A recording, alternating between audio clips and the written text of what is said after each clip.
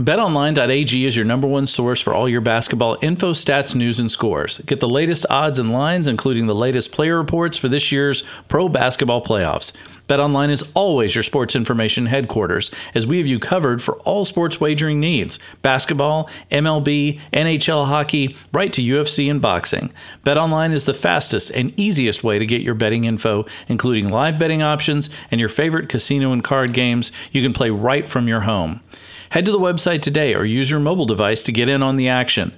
Be sure to use our promo code BLEAV to receive your 50% welcome bonus on your first deposit. Bet online, where the game starts. What's up, H-Town?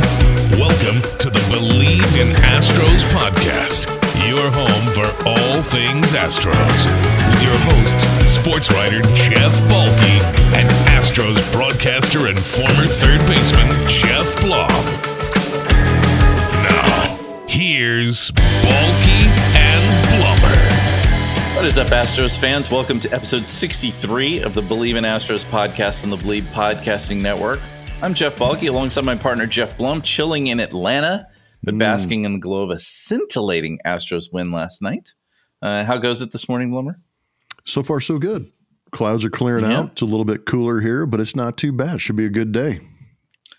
As I just mentioned to you, it's golf weather here, buddy. I'm sorry to tell you.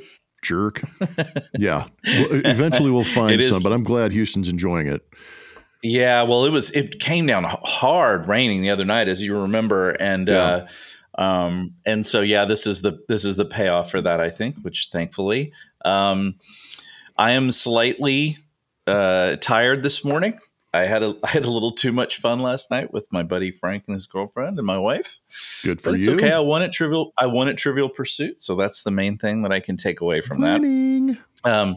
We're doing this on Saturday morning because I had jury duty yesterday, and I was actually hoping to get picked. This is a little tip for Houstonians. If you're in the city of Houston, if you get called for municipal jury duty, that's the city's actual jury duty, try to get on a panel because all municipal courts end at the end of the day. So it's not one of these drawn out things where you could be stuck there for like a month listening to people talk about eminent domain or something horrible or getting murdered or whatever. So at the end of the day, you're done and you get exempt for 3 years. So I wanted to be on a panel, and I was there for. It looks like fun. No, well, sometimes I think they had night court, but this one was. I got there at 9:30 in the morning. I was hoping to be on a panel. At 10:30, they said, well, there's no trials today. Everybody can go home. And I was like, there's a day of no trials in Houston? Well, but they said that there's no jury trials.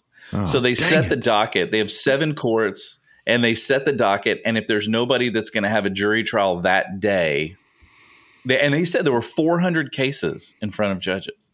Damn. I was having my fingers crossed, but no, never. Yeah, exactly. I was going to say that's a lot, but maybe not. Tough anyway, break, I got I'm sorry to hear it, man. I know everybody's like, you didn't get picked for jury duty.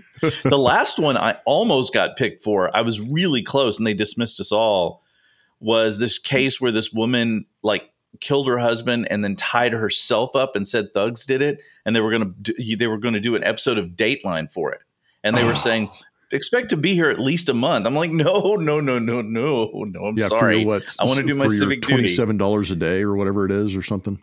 Oh, yeah. God. Yeah. God to help me if I'm sequestered. The hell am I going to do then? That'd make for a good podcast. All right. You can find us on Spotify. Exactly. We're starting this. I'll tell you, we're starting this one out roaring. You can find us on Spotify, Apple, Stitcher, and of course, YouTube. Be sure to like and subscribe to keep up with us, and give us a follow on Twitter. And now on Instagram as well. Believe in Astros. Find me at Jeff Balke, Blummer, Blummer27, everywhere on social media. Also, subscribe to our YouTube channel so you can get alerted to new videos, and you can add us as subscribers. And listen, thanks to everybody who's given us 5 stars on Apple. If you shouldn't, you really should consider yourself peer pressured because all the cool kids are doing it. I'm just saying. Yep. And we've got quite a few new ones lately, which is great. And so keep sending us those comments and questions. The one today I have, and we're going to discuss it right off the top. How would Blummer, TK, and Julia react if the camera panned to a guy in the crowd who grabbed his girlfriend's breast? That is exactly what I saw the other day. I think it was a Baltimore game. I can't remember exactly who it was. But we're going to start that right out. Like, we're going to call this segment WWBD, What Would Blummer Do? And in this particular video I'm referencing, there's a group of 4 people. They shoot them in the crowd. It was 2 women sitting in the middle, 2 guys on the outside. And the announcer said, there's a happy couple of couples. They're enjoying the game. And then the guy just reaches over and grabs his girlfriend's boob. Now, he does. It's obviously a joke. It's obvious they're all kind of laughing about it in this group, including the women. So it wasn't some untoward, sexual harassment issue. This was them being silly. But the only thing the announcer said right off the bat was, oops. And then it was sort of silent. And then there was muffled laughter while they tried to get through the inning. So I'm curious, Blummer, were this situation to present itself to you, how do you imagine you would handle? Not that anyone in Houston would ever do something like this, obviously. But and by the way, have you ever had to handle a circumstance similar? Not the groping. No, I haven't gotten a grope. We haven't witnessed a groper on our. We are not plugging this company, but our T-Mobile coverage cam on air usually pans the crowd, and we have not had the opportunity to have a groper call. But just off the top of my head, I would say that there's two couples watching a game, and man, she looks like a handful.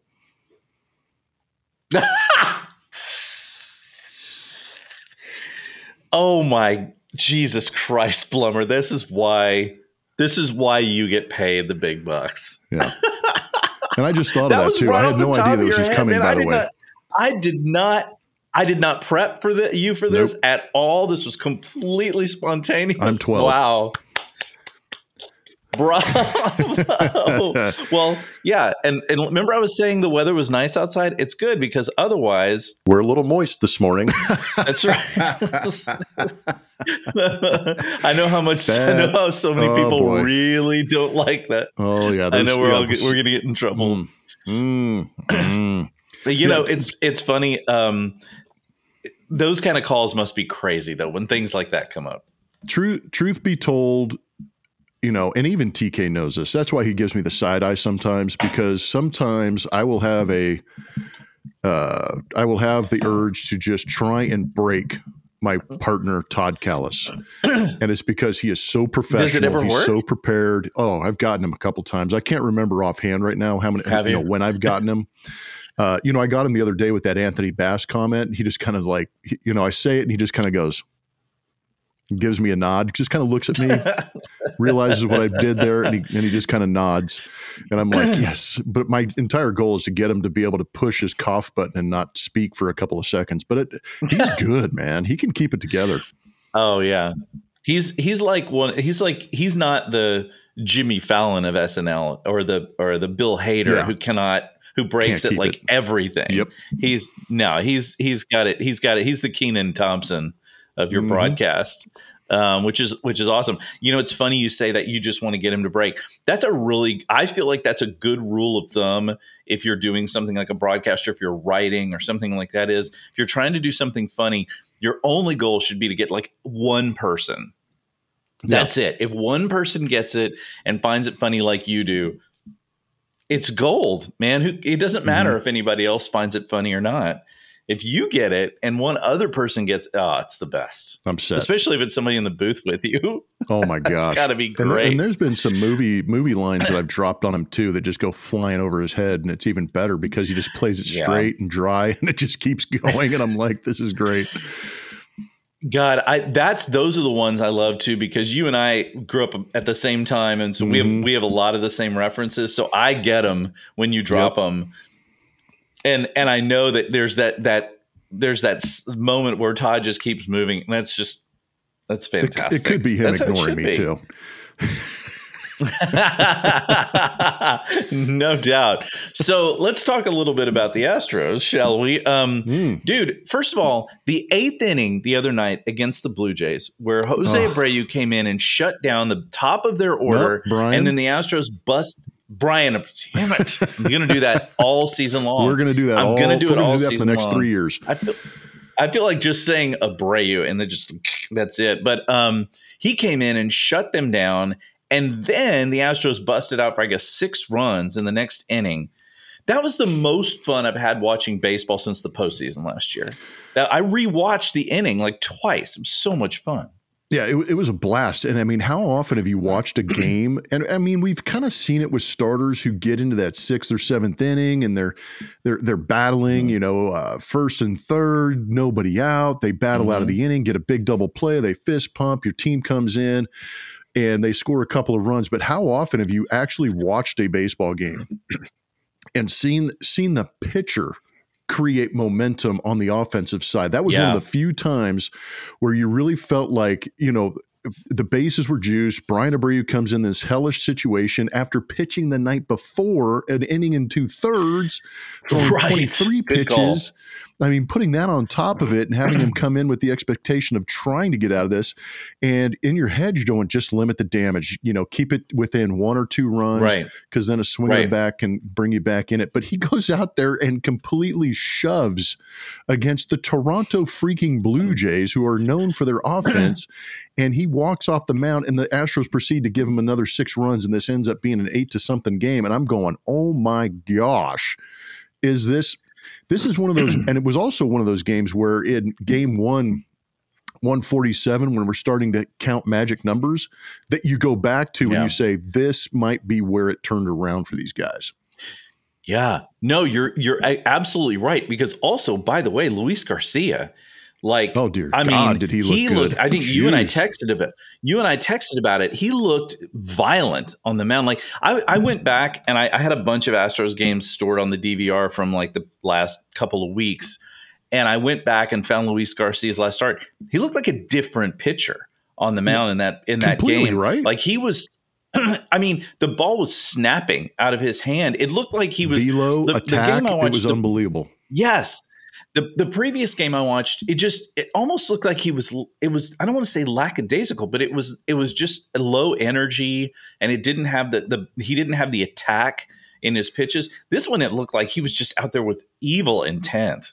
Well, I almost wonder that last start he had, he went from a 7 to a 7.71 before this previous start that we're talking about.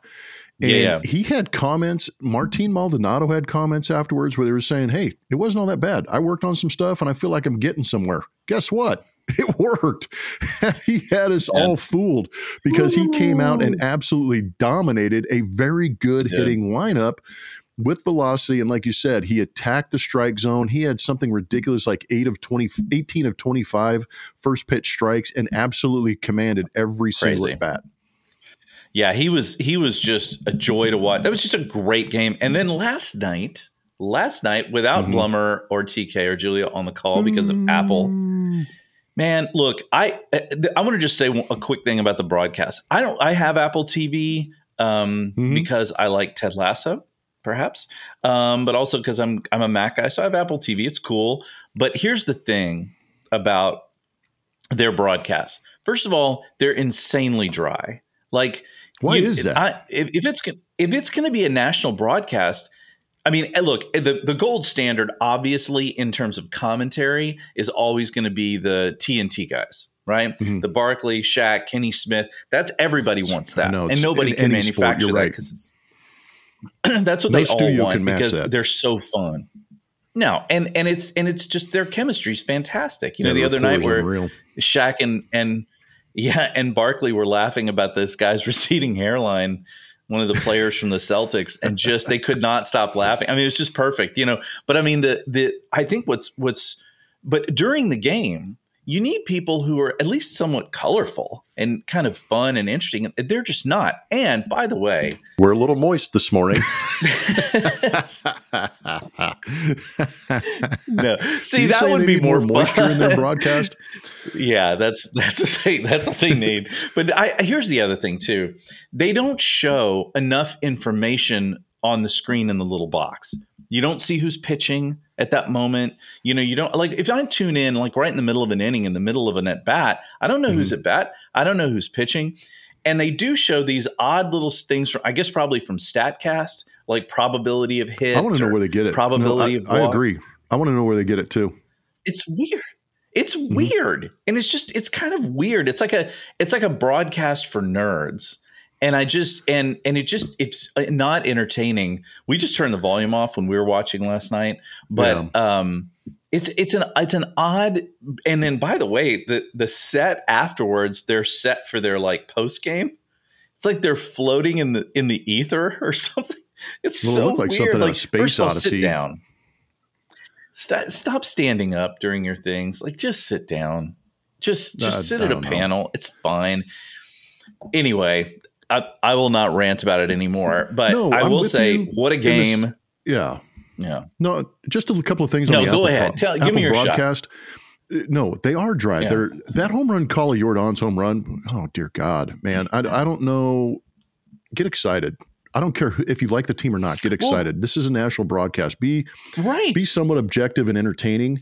I know Ryan Spielborg's relatively well, and he's not the same on that broadcast as he is on the Colorado Rockies or on his radio show. He's super intellectual. He's super good with his words. He's funny.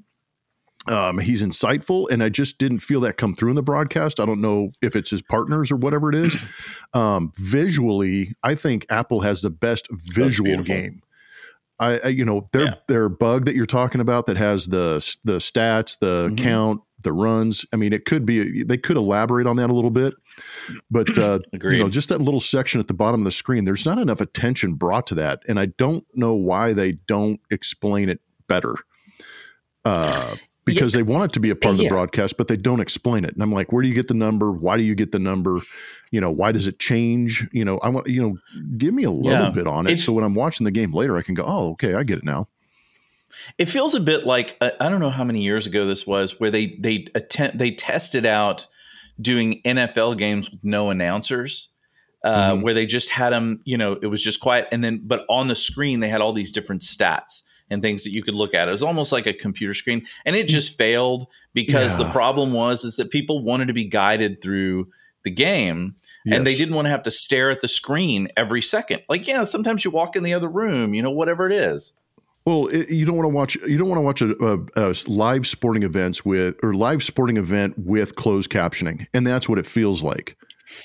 Good call. You've got to be able to have the broadcast that explains why and when and how and what. But if you're going to have that on your screen, point it out, explain what it is, why it is, and then move on.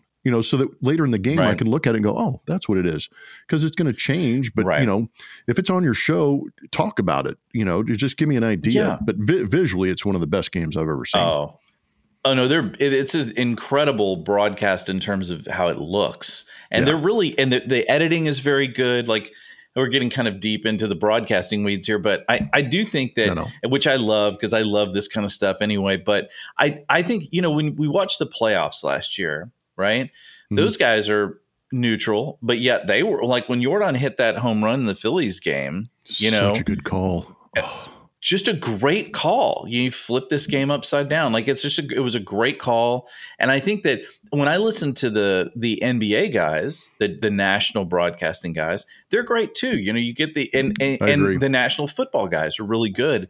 So I just feel like if you're going to do a national broadcast, hockey guys are crazy good. Well, let me ask you this. You're a media guy who you're not critical. I mean, you write papers about it, but why does it feel like the NHL has enthusiasm? The NBA has enthusiasm.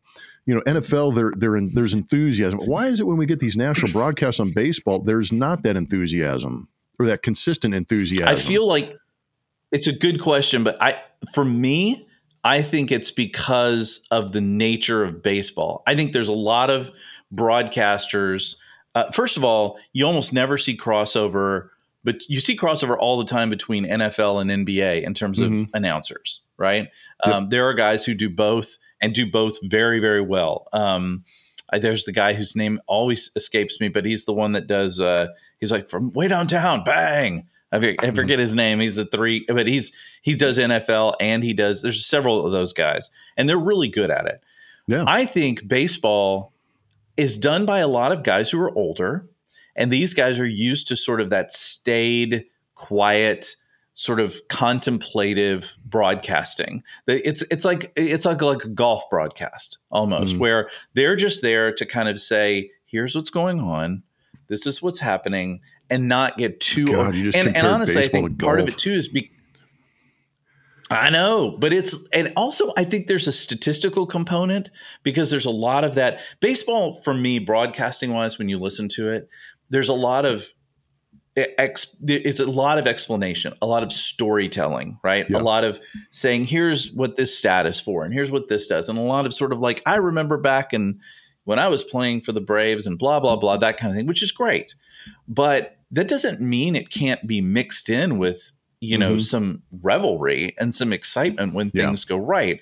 And also, I don't know if this is the case, but I do know years ago in many sports, there was a kind of unwritten rule that as a national broadcaster, you're not supposed to get too up, because, well, what happens if you do, then you're, thought of as being biased. But the big name national broadcasters, particularly guys like Howard Cosell and John Madden and guys like that, they kind of shifted that narrative away from where they're like, where fans like the excitement of Monday Night Football. They like the excitement of Sunday basketball on CBS early on, and then eventually on NBC. So I think that kind of changed the narrative of that, but I'm not sure baseball ever changed that much. And let's be honest, there aren't as many national broadcasts in baseball outside of the postseason. So they don't have, like, unlike football and basketball, they don't really have a crew, right? It comes in and does those games. Yeah. Which would probably help them. But I don't know. I thought, like you said, beautiful. And I think the stat thing could be really cool. It was done correctly. This thing was kind of very dry, but at least the game was not dry. The game wasn't dry, and the Astros are back to 500. Hey-o! Unbelievable. They're going to finish finish April 11-11. They're going to finish April 11-11 probably. I mean, the consistency is ridiculous. I know. It's like, it's just crazy. Also, Yordan been in a little bit of a slump lately, and bye-bye, baby. When he hit that ball, I was like, oh, Crushville. It was so. I was sitting there in my buddy Frank's house. When he hits a ball in a situation like that, it's borderline orgasmic. It is. It's. I don't know. I don't know how else to explain it anymore. It's borderline orgasmic is a new drop. You can just absolutely count on that. You can count on that one for sure, because I'm going to tell you why. Slaps. That's why, because it slaps. But man, let me tell you something. You're right. When that happened too, like I was telling my wife and my buddy Frank and his girlfriend, I was like, Yordan, if he is on TV, you need to stop whatever you're doing and watch it. That is what he is. And it's, even when he's in the slump, I feel like at any moment there's going to be fireworks. But isn't that the thing about Yordan that's amazing, is that we can sit there and say he's in a slump. He might be over 8, 10, 12, whatever. Right. His slumps are different than most, because if he goes 2 games without a hit, we're like, oh, what's wrong with the guy? And he figures it out. But it's just amazing that you can be slumping, chasing, not getting your walks, striking out, popping up. And then all of a sudden it's the top of the 8th inning, top of the 9th inning, and there's a runner on base, tie ball game. Best lefty in the league is on the mound, and Yordan smashes one 450 feet.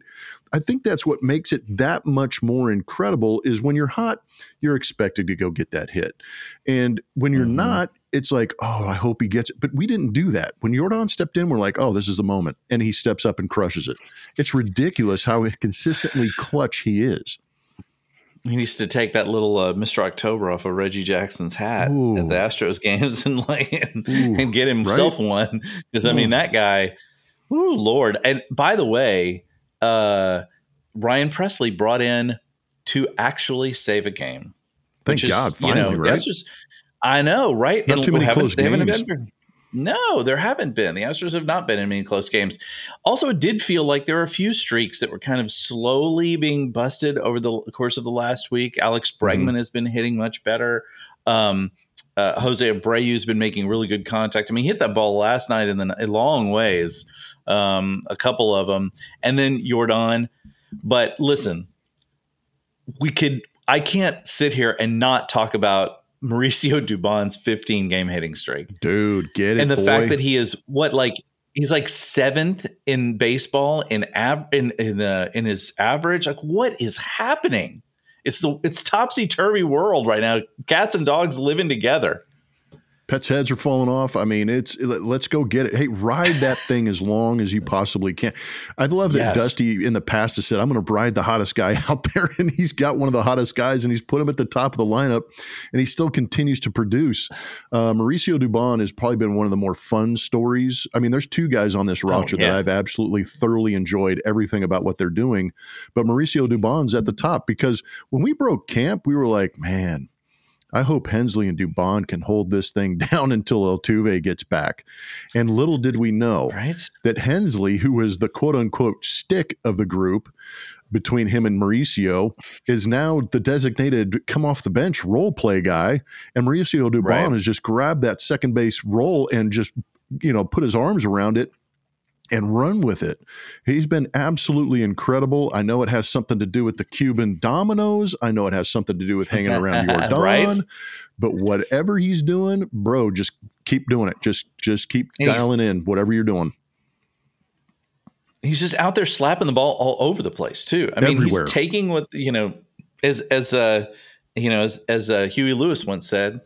He's taking what they're given because he's working for a living. The guy is out there. He's just whatever pitch comes in. He's out there. Just give it to me, and I'll find a way to get a hit. Yes, let's not forget the Yordan dominoes. I love dominoes. My wife and I play dominoes all the time. She spent some time. Look at me. Love dominoes. My wife spent some time in the Dominican Republic. That's where she learned how to play dominoes. Yep. Does she slam when she's getting like the 25 or the double sixes down and stuff? Yes. Yeah, you got to. Yes, and she's one of the most competitive humans I know when it comes to games. But funny, a total good sport. Like she's not like a mean about it, but she is super competitive. So we play cards and dominoes and stuff all the time. And I can understand. Like dominoes is one of those games where it's there's strategy and I can see it, but it's casual. It's you're basically putting together doubles and tens, and it's pretty straightforward. No, it's definitely a communal sport where you can kind of have the conversation, still play and get away with. Yeah. So I could see where that would be a good thing. Just it's not like cards or something where you really need to maybe concentrate. But yeah, I think it's great that he's doing that. And the other guy, by the way, I hope your second guy that you're excited about is Corey Julks. I'm going to guess 100%, no doubt. God, he's so much fun. He has been a blast. What just an absolute blast that guy has been. My goodness. But I'll tell you this. He's our version of the laser show. Yes, absolutely. He is a blast. And then, by the way, the serial killer, Phil Maton, is out there just wrecking people right now. And I call him the serial killer because he has no expression ever on his face when he's in the game. He's like Dexter. He's just he's like a sociopath on the mound. And but who cares? The guy is just what is he now? How many innings is it now that he's gone? That it's like I think it's like almost 10 innings scoreless, and he's ridiculous right now. Mm-hmm. He's mowing people down. What is it about him right now that is causing that? Well, he's always been a high spin guy. That's the reason the Astros went out there and got him, is because that he has a Christian Javier-like fastball, but he doesn't really need it because his spin is so good. But the ability to locate his curveball and slider is what is making him what he is. But the spin is off the charts.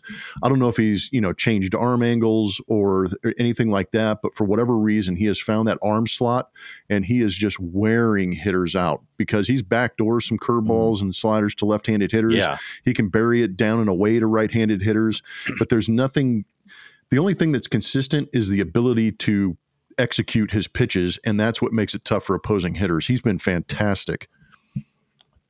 Yeah, that it's it was great too last night after Hunter Brown had kind of an iffy start. Looked like he was having some trouble locating. He wasn't missing by much though. I don't know if you noticed that. He wasn't missing his spots by much. That zone was a little tight, and the credit the Braves for not chasing some of those pitches because he looked wicked again. He just didn't get some of those edges that he would like to get. Boy, there were a lot of edges that should have been called last night. I mean, there were some pitches like there was in the Ryan Presley's first pitch against against their last batter was like it was an inch and a half inside the zone, and then the next one was like on the very corner edge, barely in, and that was a strike. I'm like, yeah. I have such internal conflict when I see those zones because I'm like, dang it, we need to get those calls. And then inside of me, I'm going, man, I'd love to hit right now. Where's the robo umps when you need them, right? Yeah, that's coming next. But I tell you, Astros looking much better over the past few games. It's been a fun few games, a lot of exciting play, which is I think what we have come to expect from them as a team. A lot of pushing the right buttons and figuring out the sort of it's fun baseball. And the last night, they were down 4-1 after one, right? And so it's just a lot of nothing for a while, and then all of a sudden, that's just it seems like. And of course, a friend of mine messaged me this morning and said knew I was doing the podcast and said a couple of notes. First of all, the Astros 7th inning or later are hitting 315. Yep. They're destroying bullpens, right? Which is just and that's what they've always done, right? That's always been their MO. Let's get through the starter because they assume that the bullpen's just not going to be very, and they're mostly right. I mean, bullpens aren't great. Also, I didn't know this. The Astros have 25 homegrown players. Oh, yeah. That's insane. It is insane. It's unnatural this day and age to be able to draft and develop that well. That's unreal. But yeah, the whole thing about hitting well at the end, I mean, that's always been the Astros' plan. Let's get the starting pitcher, let's wear him out quick and get to the bullpen because, as we all know, most teams don't have great bullpens, right? And so they can't just throw out one guy after another who's fantastic. So it's been great watching that. There's been another thing to go along with that. That's one of those things I noted. It's a great note. But the Astros hitting with runner, I'm filling out my scorecard today.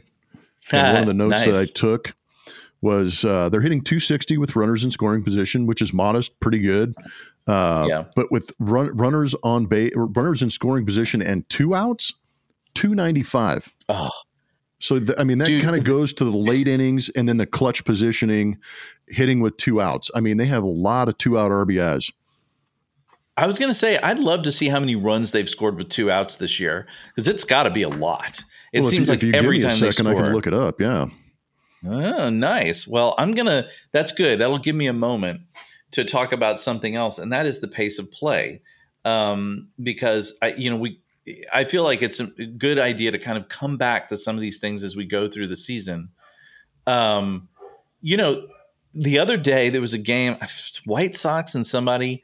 There was a doubleheader that went 4 hours and 14 minutes. A doubleheader, which.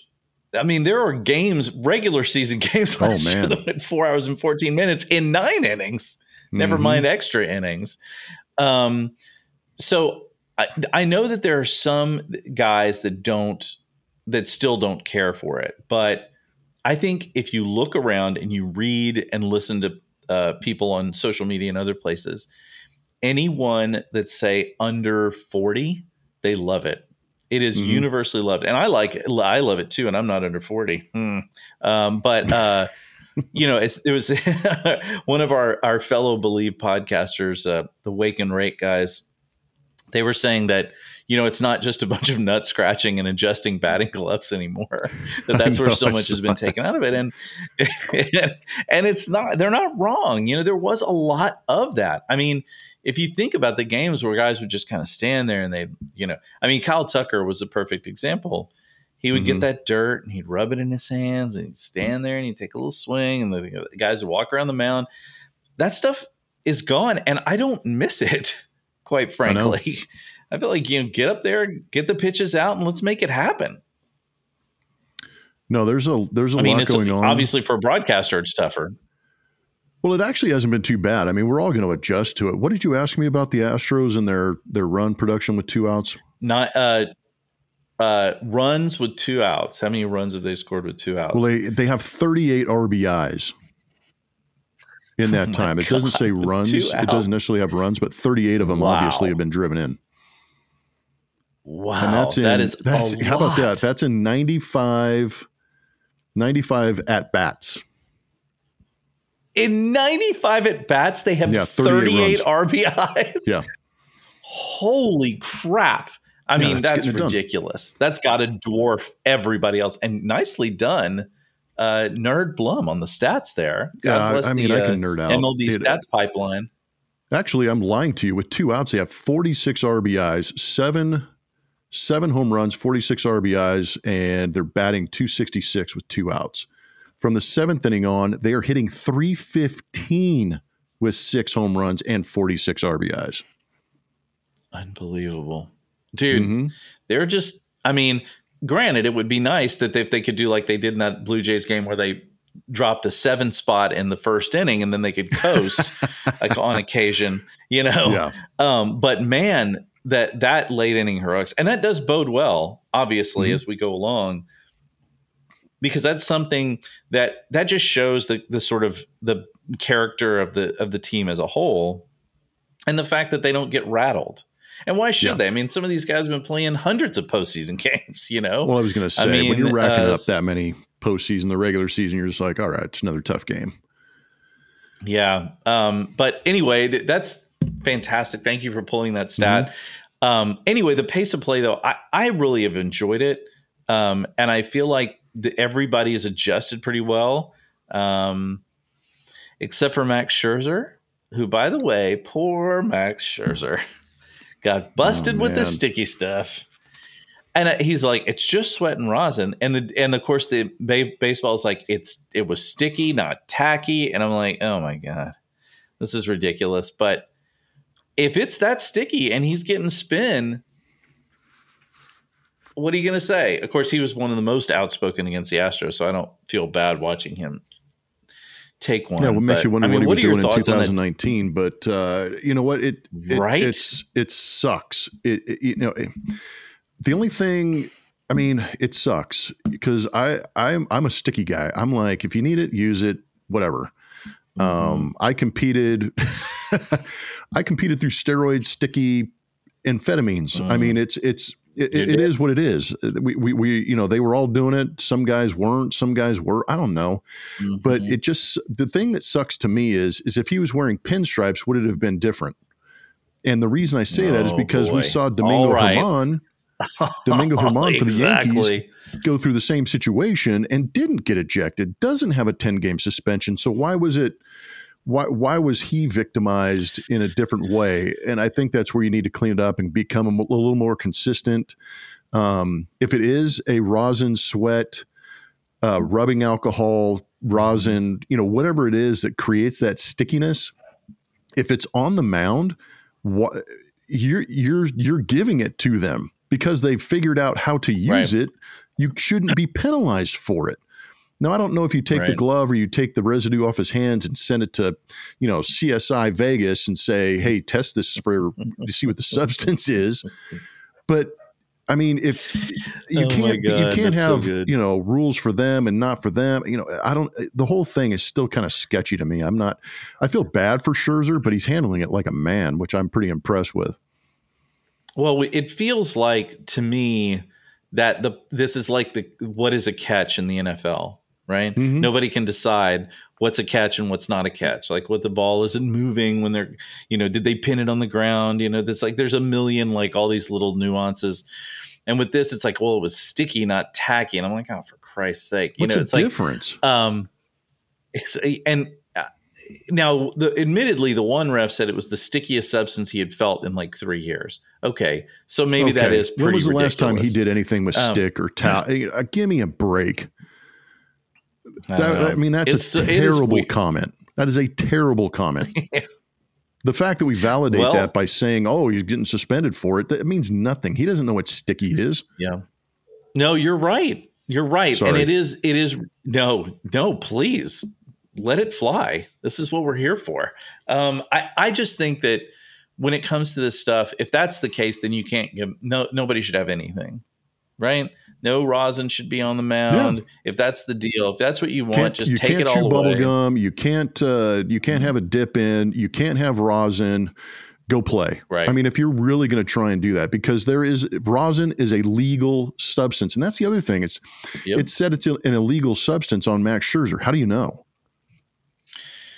Well, what they said is supposedly the rosin he was using wasn't the rosin on the mound, that he used it like in the dugout. And I know, right? Again, it's these, but I'm telling you, this is what we're getting ourselves into because of, and I understand wanting to regulate because they're trying to do this. Let's be honest. The whole purpose is to get more balls hit.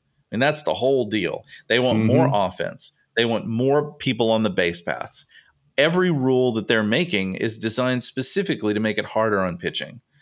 And, because as much as it was driven, at least in part, by steroids, the home run era was a popular era for baseball, right? Yep. And brought life back so to the they're game. trying to. I was there. Yeah. Yes, you were there. You were in it. You were one of them hitting home runs, not doing steroids, obviously, but but I will say that or as Roger Clemens would say, B12 and lidocaine. Remember that was all his. And when they had in front of the hearings, he goes, "I took B12 and lidocaine." He must have said that like 50 times. It's like, okay, it's like pleading the fifth. Got it, Rocket. I know, B12 and lidocaine. Okay, Rocket, gotcha. We heard you the first time. I've got here's another one. Pace of play numbers and BABIP numbers if you're curious. Yes, please. Let's hear it. I'm definitely interested in that because BABIP is the one I'm fascinated by. So pace of play in 2021, time of game, 3 hours, 10 minutes. In 2022, time of game, 3 hours and 4 minutes. Any guesses on 2023 so far? I'd say it's in the 2 hours and 40-minute range, probably something like that, right? Ooh, close, but you went over. It's 2 hours and 37 minutes is the average pace. Overall batting average. Wow. Overall batting average is up 2 points to 248. Okay, about the same. Yep, but the BABIP numbers are kind of interesting because if you take all directions, baseball put in play all over the field, left-handed hitters are up 0.003, so 3/100ths. Okay. Right-handed hitters are actually benefiting the most by 0.01. 1-0, so 10 points. And overall, to the pull side, right-handed hitters are benefiting the most, up 0.016. Left-handed hitters are only up 0.006. I'm telling you, the BABIP numbers. You've talked about this. I think so much of it has to do with the fact that those guys can't get off the dirt in the infield. We saw a little looping base hit. I think it was Bregman that hit yesterday, where if the shortstop had his feet in the grass, he would have caught that. Yeah, but if he was more to that pull side, he definitely would have had a better angle to it. Yeah, exactly. And that's. I think you've seen so many of these little bloop singles or line drives that they just can't get to. Right? It's just hit so hard. The line drive numbers velocity. are actually the number that jumps. Yeah, because certainly because if you're closer to the plate, that's just less reaction time. And so of course you see these guys like they put it looks like their heels are maybe like a millimeter from the grass. They're doing everything they can to get close, but and they still can shift a little. But man, I just think being on the dirt was a maybe is a bigger move than the shift itself. And you brought that up early on. Yeah. And you will completely correct. In that assessment because it's just harder to field when you can't move forward or backward. It's all about angles on the infield. It's all about angles, how hard a guy hits the ball. But it's interesting to see, those numbers are moving a little bit. But it's kind of interesting that right-handers are benefiting just as much as left-handers because all the talk was getting that guy out of shallow right field. Now you're starting to see line drive and hard hit ground balls in that 4-hole that are actually getting to the right fielder instead of that rover that was hanging out there. Yeah, those are great numbers. I'm going to be really, as the year goes on, it's going to be fascinating. There was a good story. We'll probably talk about this next time about how the shift has also impacted bunting.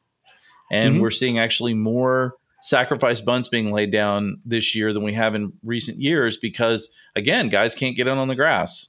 So if you get up there and you drop a decent bunt, you have a chance of actually, getting on base. And if not, it's a much more likely sacrifice than it would have been in the past.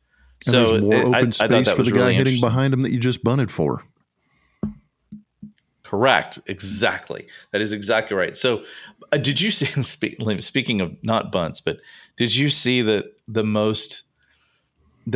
it was a perfect game into the seventh inning for the Cubs. Jeez. That was and if anybody hasn't seen it, you got to go find the video. Little dribbler, pitcher goes over to pick it up, throw the guy out at first, and the catcher just brain farts. And that was he landed on the pitcher. He landed on his back, and they're both on the ground. Just like, the catcher's got to buy that guy dinner for the rest of his life. I think that was crazy. Yeah. I can't recall who the catcher was. Game. Yeah, but I know Drew Smiley made a really good pitch, and it was just a full swing, broken bat, soft contact right out in front of home plate. It looked like Smiley might have had a play on it. It would have been tough, but it's even tougher with the catcher on your back. That was the crazy thing. I couldn't believe it. He was literally he was riding him. It was insane. Like what? I remember mounted him. I remember watching it the first time, and I was just he did mount him. It's like I was just watching it going, what just happened and why? Please, someone explain to me what was just going on out sit there in stunned silence.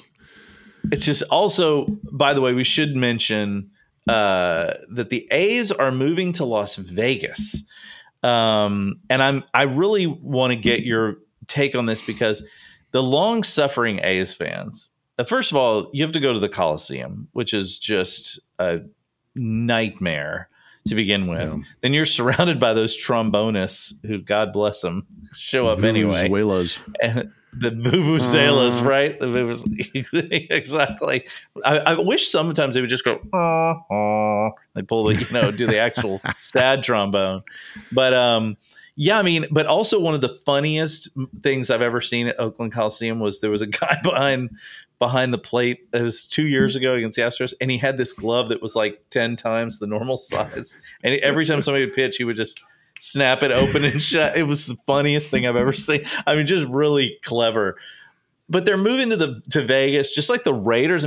Oakland's lost all these guys. Are you going to miss anything about going to Oakland, Lummer? Not as a broadcaster. Hell no. No, So I went to school in the Bay Area. I went to UC Berkeley. So I have an affinity for that Oakland, Bay Area. And I understand the mystique of that franchise and what they did in the 70s, winning back-to-back titles. They three-peated. So there's history there. And I also had an opportunity when I was in college to actually play a game there against, some Oakland A's, an exhibition game. And I played there before Mount Davis. And I know that people have an affinity for Al Davis and what he did for that organization, but he was kind of shady in some of the practices. But I can honestly say that the downfall of that stadium was Mount Davis. As soon as that was built, the entire stadium went to hell. Fans didn't like it. Players didn't like it. But it's been dilapidated. It's old. The Warriors have moved on. That complex made sense in the 60s, 70s, and 80s. But through the 90s, you could see it start to fall apart, and it became just this mausoleum of concrete. And it's unfortunate because some of the nicest people I've ever worked with have been at the Oakland Coliseum, and they're still at the Coliseum. No matter what that stadium or how that team has gone, those people have maintained an unbelievable nicety about them, and you have a certain level of compassion for them because the stadium is awful, the team is awful, yet their spirits are still pretty good. So I appreciate that about them. My question is, I understand that, economic times in California are a little sketchy and rough at the time, but the inability to give those fans something to be proud of is what frustrates me. Yeah. So ownership, this is on ownership. Yeah. And they're going to move to Vegas. And that provides the next question for me. If I'm a Las Vegas resident, I could understand the hockey team coming here. It's great. It's fun. It's exciting. They did a great job. The Raiders, they've got mystique. They've got this certain aura about them and of this organization. They come, we're going to show up, and obviously we're going to have equity in our seats when we sell them to every visiting team that comes in. Yeah. The A's say they want to show up. If I'm in Vegas, am I going, damn, great, the A's are coming? I mean, what product are they going to bring to Vegas? I would imagine there's got to be a certain expectation that has to be put on the Oakland A's to produce a product that makes me want to show up in a new stadium. Not just a nice stadium. Absolutely. I want a product. Yeah, absolutely. You're right. And that's one of the big arguments with this, because look, Vegas was on the list of expansion teams, which is probably going to happen in the next couple of years. I think Nashville's it's going to be around the same time, isn't it? Because the whole thing is to build a stadium. They won't be there until 2027. Yeah, and everybody's saying 2024 is when they're talking about maybe announcing expansion. And so, yeah, it'd probably be by 2026 when new teams hit. Nashville's definitely going to get a team. And then the other question is, where's the other one going to go? And this obviously opens up a West Coast spot. So you start thinking about places like Portland, could be an option, especially, I mean, not that we need another Pacific Northwest team, God help us, but, dude, travel. And then at that point you start thinking about legitimately thinking about realignment. No, it is realignment. If they expand, it's point. Realignment. It has to. I'm with you. Yes. Yeah. You go into like 4-team divisions or something like that. But yeah, I think that's a valid concern. If you're like, when teams move around, whenever they move around, you don't really want a cursed team, right? You don't want a team that has like, that's been bad and seems to continue to be bad. So yeah, it's going to, and look, as much as the Coliseum has been terrible and it's been it's been kind of a really weird time, for the A's over the last, decade now almost. Maybe a change of scenery is good. I just hate to see Oakland lose a team because, I hated to look, as much as I hated the Sonics, I hated when Howard Schultz sold the team and they moved to Oklahoma City. That was awful. I hated it. I hated it. 2020, it was terrible for those fans. Let me ask you something. 2020, guess who the American League West Division champs were? 2020. Was it the A's? It was the Oakland A's. Good night. It's 2023. Well, and they've quit on their fans and they've quit on that organization. The COVID season. Yeah. Maybe it'll be good for them then. I still question the whole look. There were 5 guys just yesterday in the NFL who were suspended for gambling. Moving things to Vegas is not going to exactly enhance the chances of guys not gambling. At least, maybe they'll just, on games. And honestly, Blummer too, people can do what they want. They're adults, but I do. There is that influence of gambling on young guys with lots of money is not good, and so I do worry sometimes about young football players, young athletes being in Sin City, that can't be good. Going to the Peppermint Palace or whatever. Hey, NFL, give the guys better contracts. Right. No, 100%. 100%. No, if I'm a young player and I know if I get hurt, I'm going to get released from my contract or get shoved aside, then I'm going to take a payday. That is, I'm telling you what, that's, yes, it is. No guarantees, no nothing. It's brutal in the NFL, man. NFL stands for not for long. I mean, that's really So, all right, last quick thing, kind of a weird one. I love Jason Stark's Weird and Wild column that he does once a week. He's good. I don't know if you've read it before, but it's so good. It's just it's so funny and so filled with interesting stuff. One of the things he mentioned, I don't think it was this week, it might have been last week. They were talking about that possum that got out onto the field that they had to run out and because they were talking about the pitch clock and how, how do you, because umpires have been saying the MLB wants them to write down every reason that they're getting around the anytime they're dealing with the pitch clock, right? They have to write down what happened in that moment. So how do they define that? It's like possum on the field. What is the protocol, right? It's just awesome.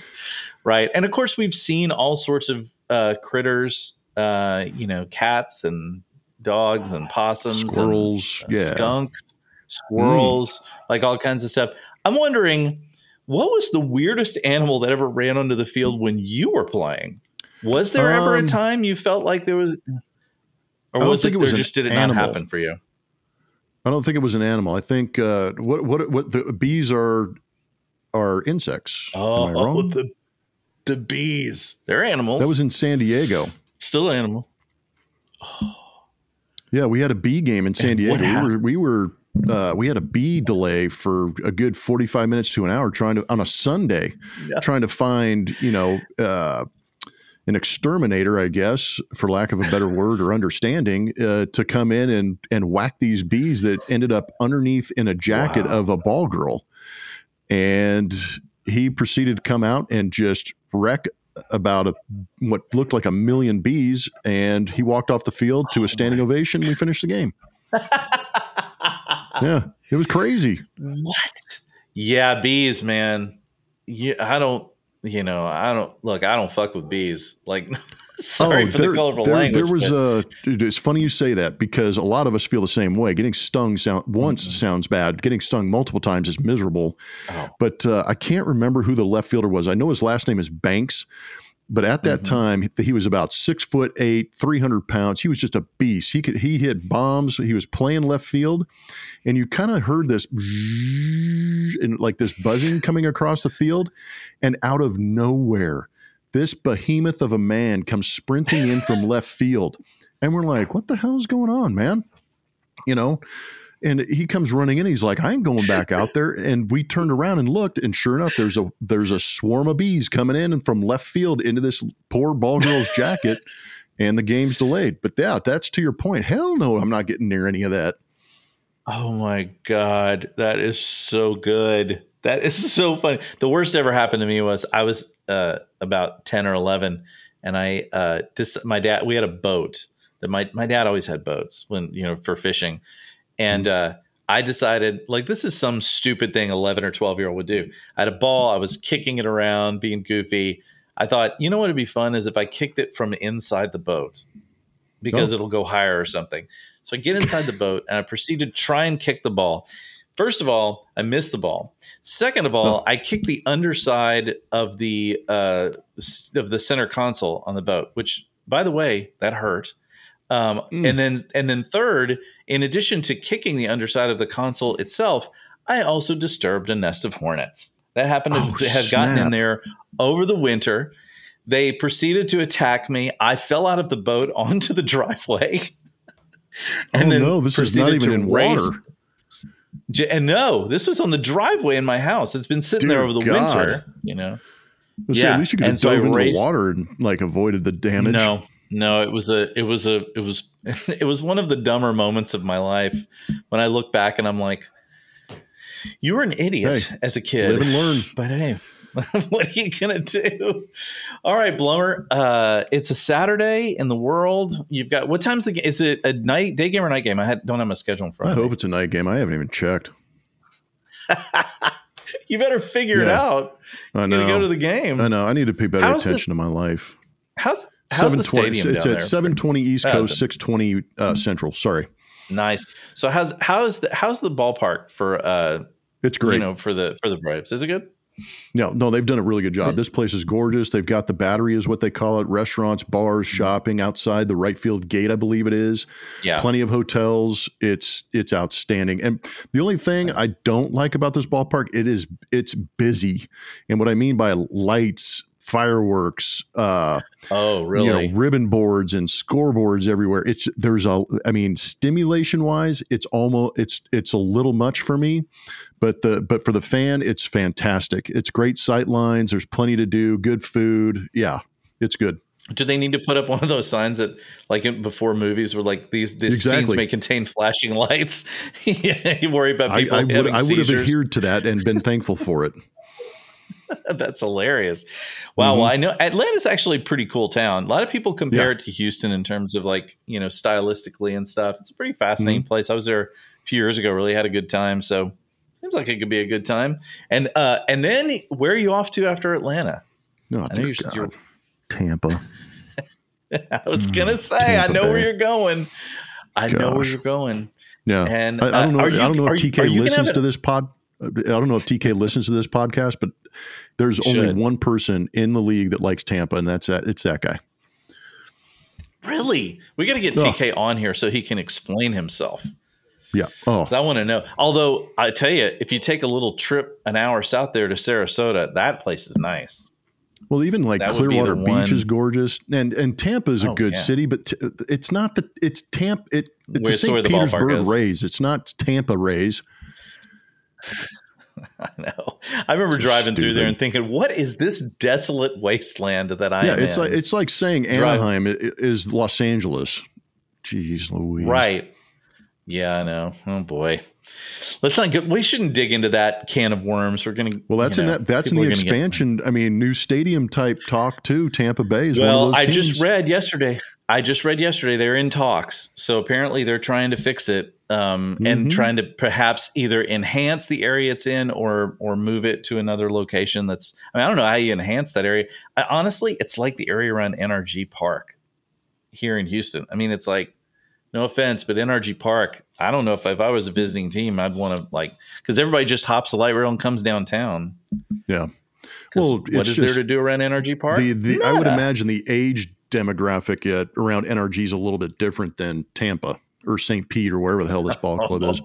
You ain't lying about that. I mean, have you ever tried to drive through Central Florida? It's not a pleasant experience. I did it once and I swore I would never do it again. Mm-hmm. Everybody drives like 35 miles an hour down the 10 trillion toll roads they have. It's like, no thanks. Everybody, all the retirees from the Northeast who are living there. Yep. Oh, God. All right. Thanks, everybody, for joining us. We're going to be back on Wednesday with a fresh pod brought to you by Bet Online. Huge thanks to all our listeners and viewers out there, including you folks in Tampa, who we just feel sorry for. Not because of Tampa, but because of where you have to go see a ball game. Yeah, just the stadium. We're very thankful. Yeah, just the stadium. Tampa's lovely. You also, by the way, you can drive right down the coast and go to this area where you can see manatees in like real life, which is amazing. Just giant sea cows. Thanks for subscribing, commenting. Keep that on up. We're very thankful for all that and keep it coming. You guys have a fantastic, beautiful weekend out there. I'm going to get out there and do something myself. And we will see you on Wednesday. Go Astros.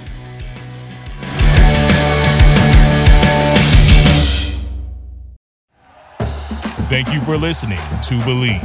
You can show support to your host by subscribing to the show and giving us a 5-star rating on your preferred platform. Check us out at Believe.com and search for BLEAV on YouTube.